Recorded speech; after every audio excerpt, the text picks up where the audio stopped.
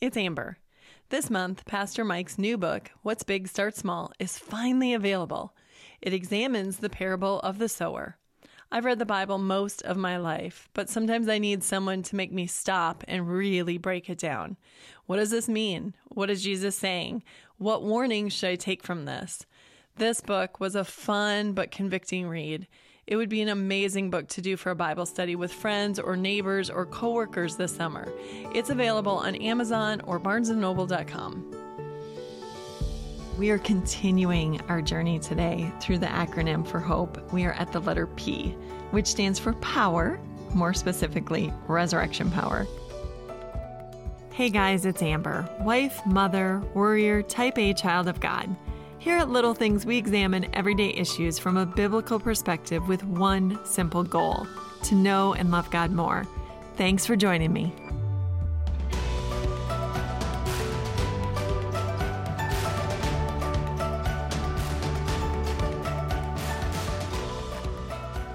Maybe you've never heard that phrase before. I first heard it through Chris Tomlin's song by the very same name. If you haven't heard that song, I can't encourage you enough to look it up, crank it, sing it at the top of your lungs, especially if you're feeling defeated or overwhelmed, or if you're feeling significantly weak and unable to face the things that you are up against.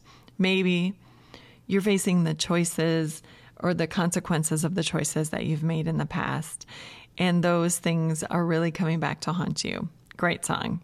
Go to that song. Or maybe you're facing temptation. You want to walk away from your pet sins. You no longer want to be, slave to them, but you're still having those cravings, or you still see those people who you used to partake of those sins with, on social media or in public, or they call you up or text you. And so you're feeling that nudge to keep going in that same direction. Yep, listen to that song. Or maybe you're just feeling the loneliness of swimming upstream, as we have to day after day as Christians in this culture. I was just talking to my daughter recently about her, about something that happened at school. And, it's so hard to be an odd man out if you're not going to do what everybody else is doing, or if you're not going to talk about the things that everybody else is talking about, whether that's, engaging in the dating scene or the drinking scene or whatever. It can just be so hard to be the one who's like, yeah, I don't do that. Or, just excusing yourself from the conversation day after day after day.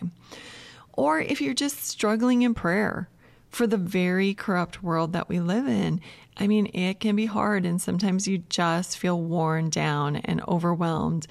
And again, man, that song and many others are just good songs to point you back to the fact that you are not hopeless, and you are not alone, and you're not defeated, because we have resurrection power. I want to remind you too that in 2 Peter 2, verses 7 to 8, we're told that Lot, a righteous man who was distressed by the depraved conduct of the lawless, and in parentheses, for that righteous man living among them day after day was tormented in his righteous soul by the lawless deeds he saw and heard. Lot too, he lived on the outskirts of Sodom and Gomorrah, and man, he saw it all. And we're told that he was tormented and distressed by what he saw. And that's such a good reminder that there's nothing new under the sun. If you are feeling tormented, if you're distressed by what you see on TV, by what you hear is going on, even unfortunately, sometimes in our own families or in the families of people that we know at church. And you just think, man, we can't catch a break. These people are just being, swallowed up by culture. I get it. Again, we have to go back to the word, and for me, so often to just the songs of Christian musicians who remind me and point me back to God. And that we're not overcome. Yeah, maybe for a time. It seems like we're, losing in the war, but that doesn't mean the battle's done. And stay in the fight. So resurrection power. What exactly is resurrection power? Well, in Romans chapter 8, the Apostle Paul tells us this. But if Christ is in you, your body is dead because of sin, yet your spirit is alive because of righteousness. And if the spirit of him who raised Jesus from the dead is living in you, he who raised Christ from the dead will also give life to your mortal bodies through his spirit who lives in you. And then a couple verses later, for you did not receive a spirit that makes you a slave again to fear, but you received the spirit of sonship. Let's talk about this spirit. The spirit who is alive in us and what he can do. I don't know if you're familiar with King David in the Old Testament, but he didn't start out as King David. He started out as a shepherd boy who was mostly all but forgotten by his family. So Samuel came to Bethlehem where David lived, and he came to anoint the next king of Israel, the future king of Israel. There was already a king at the time, King Saul. God rejected King Saul because he failed to obey God, and his mind and his heart weren't in line with God. And so Samuel was there to anoint the next king of Israel, who wouldn't take the throne immediately, but it was just God's way of saying, yeah, there's hope coming. Saul won't be king forever. So he went and met Jesse and saw Jesse's sons, and immediately Samuel thought, oh man, this guy, the firstborn, he's really nice looking, he's tall, surely this must be the next king of Israel. And God said, no, it's not. And so Samuel went to the next and went down the line, and God said to Samuel, and through Samuel to us, men look at the outward appearance, but God looks at the heart. And so he saw all of these boys in front of him, and not one of them was the one that God told him to anoint to be the next king of Israel. And so he said to Jesse, are these all your sons? And Jesse said, well, there's one, the youngest, but he's in the field tending the sheep. And Samuel said, well, send for him. And lo and behold, this little ruddy shepherd boy, David, was the one he was to anoint to be the next king of Israel.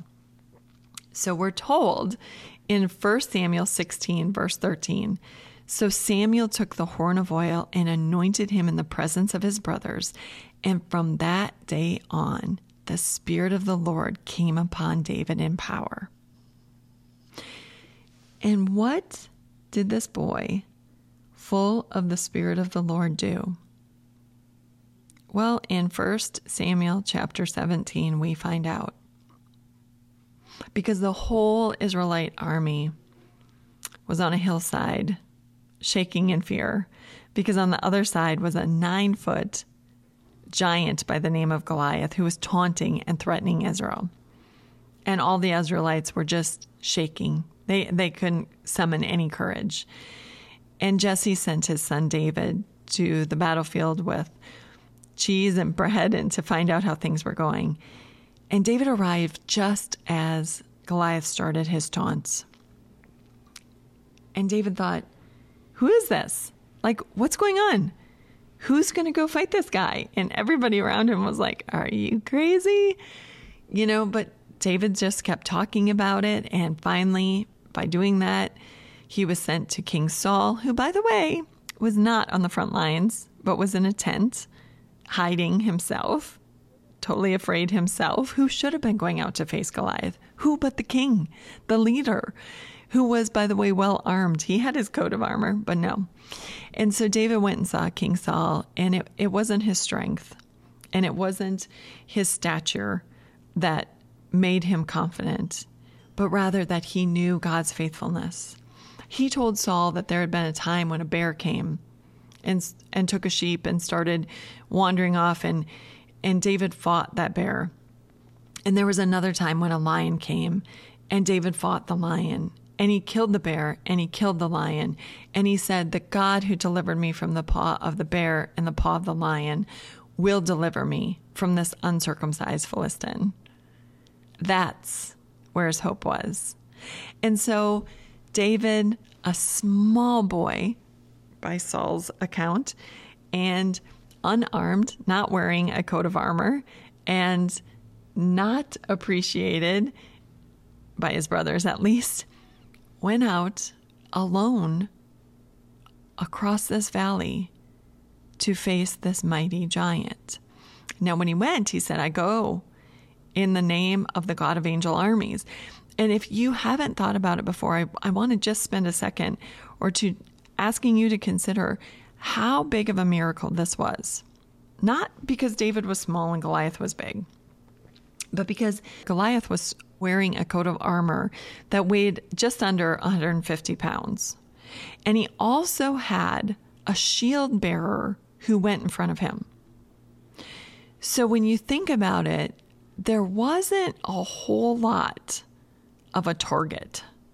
And yet, the very first stone that left David's slingshot sunk right into Goliath's forehead, and down Goliath went.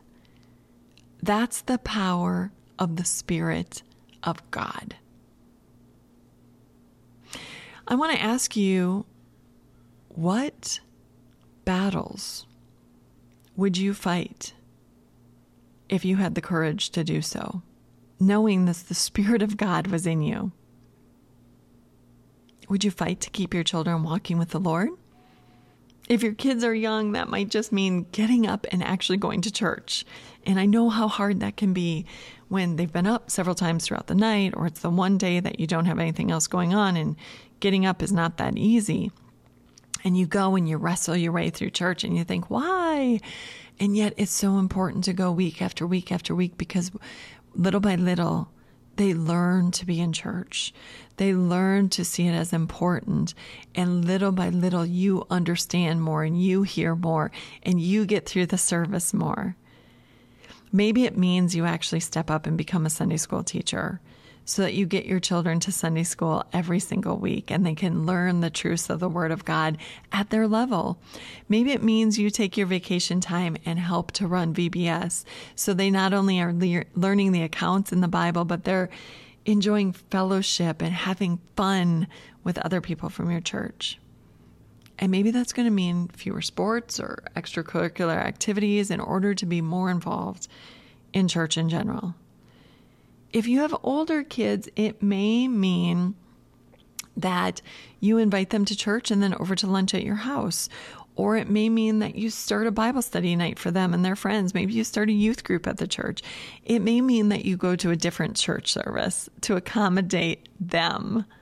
Maybe you like to get up and go to early service, but because your teens struggle just a little, and because it's so important that they're there, you would way rather go to late service than not have them go at all.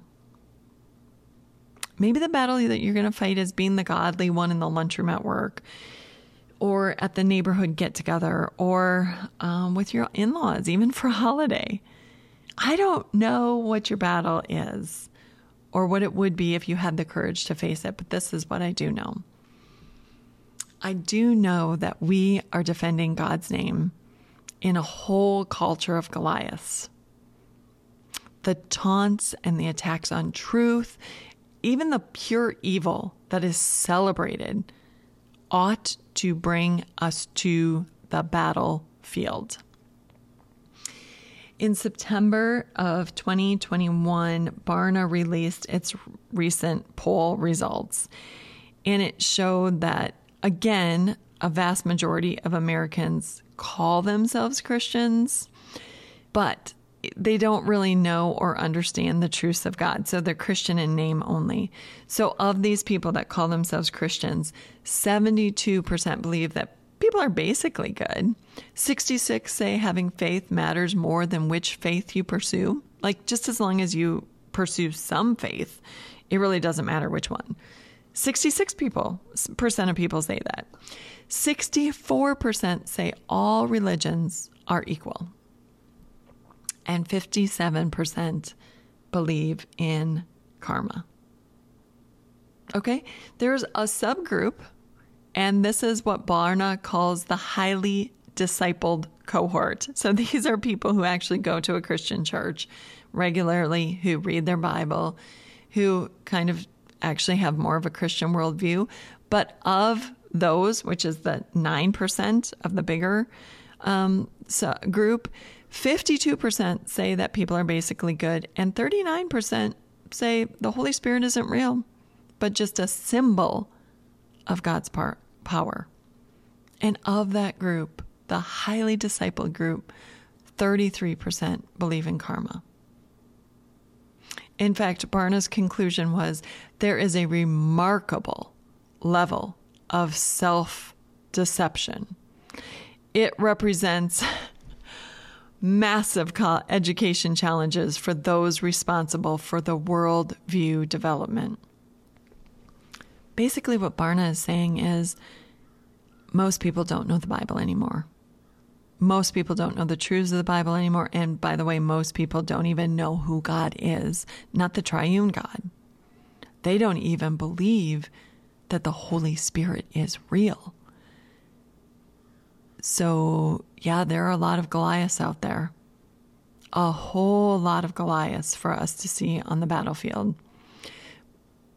Number 2 reason why we need to fight God's battle is because once someone starts and has enough courage to go to battle, a lot of times other people follow.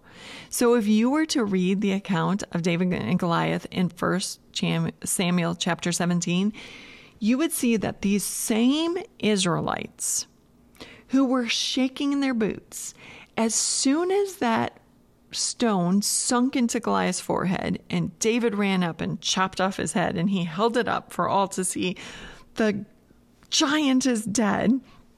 We're told that the Israelites surged forward and pushed the Philistines back.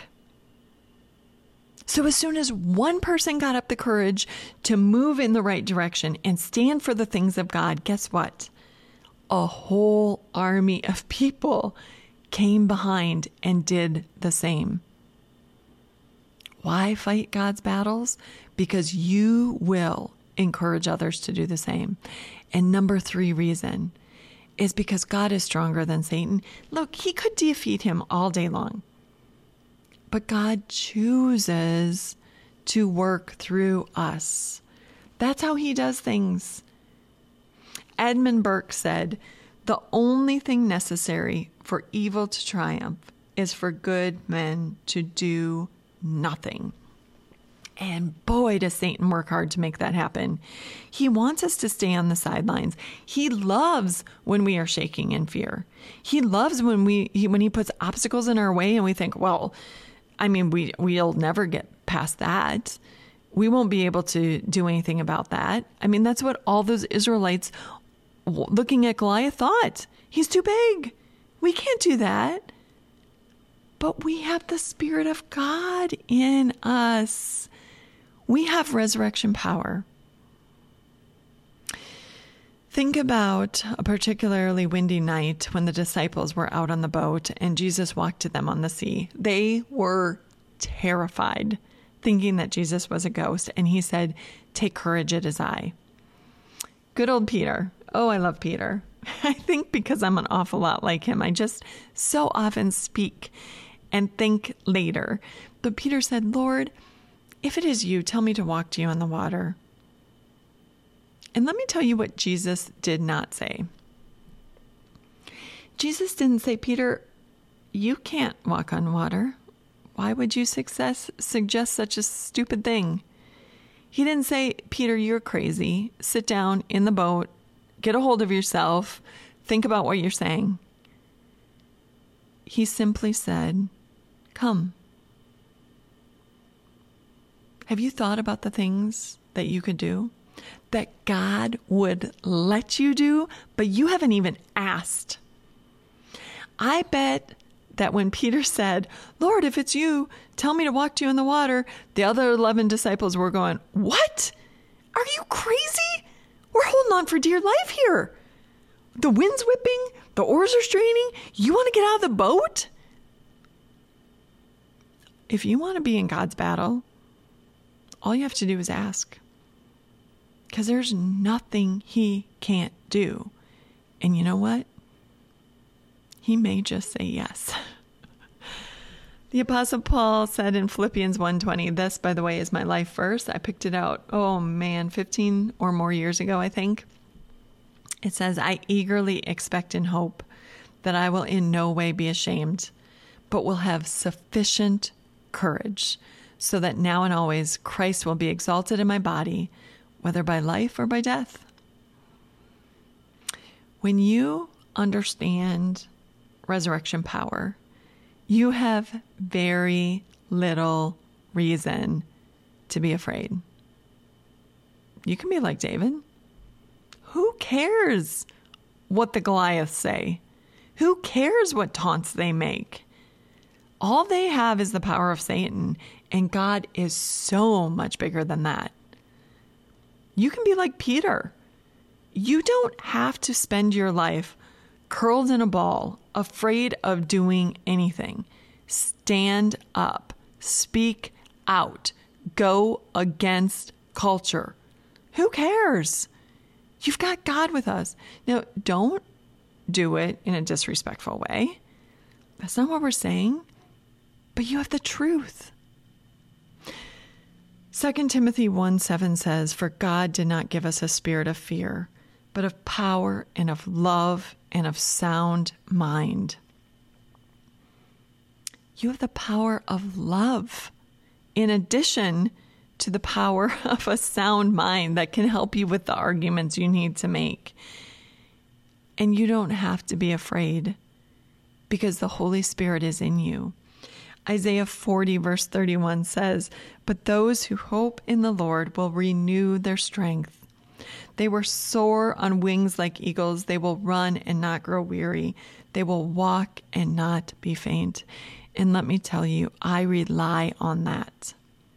I can't tell you the number of times that I have thought to myself, my superpower is my ability to be completely exhausted before I even go to do something like an 8-hour day at work. And yet, I don't have to depend on myself. Because before I walk into work, I say, God, I am exhausted. And you know what I need? I need your strength to get me through the night. And you know what? There has not been one time that God has not given me the strength that I need. And I have an active job. So if I can do it, then you know what? You too can go to battle for the Lord.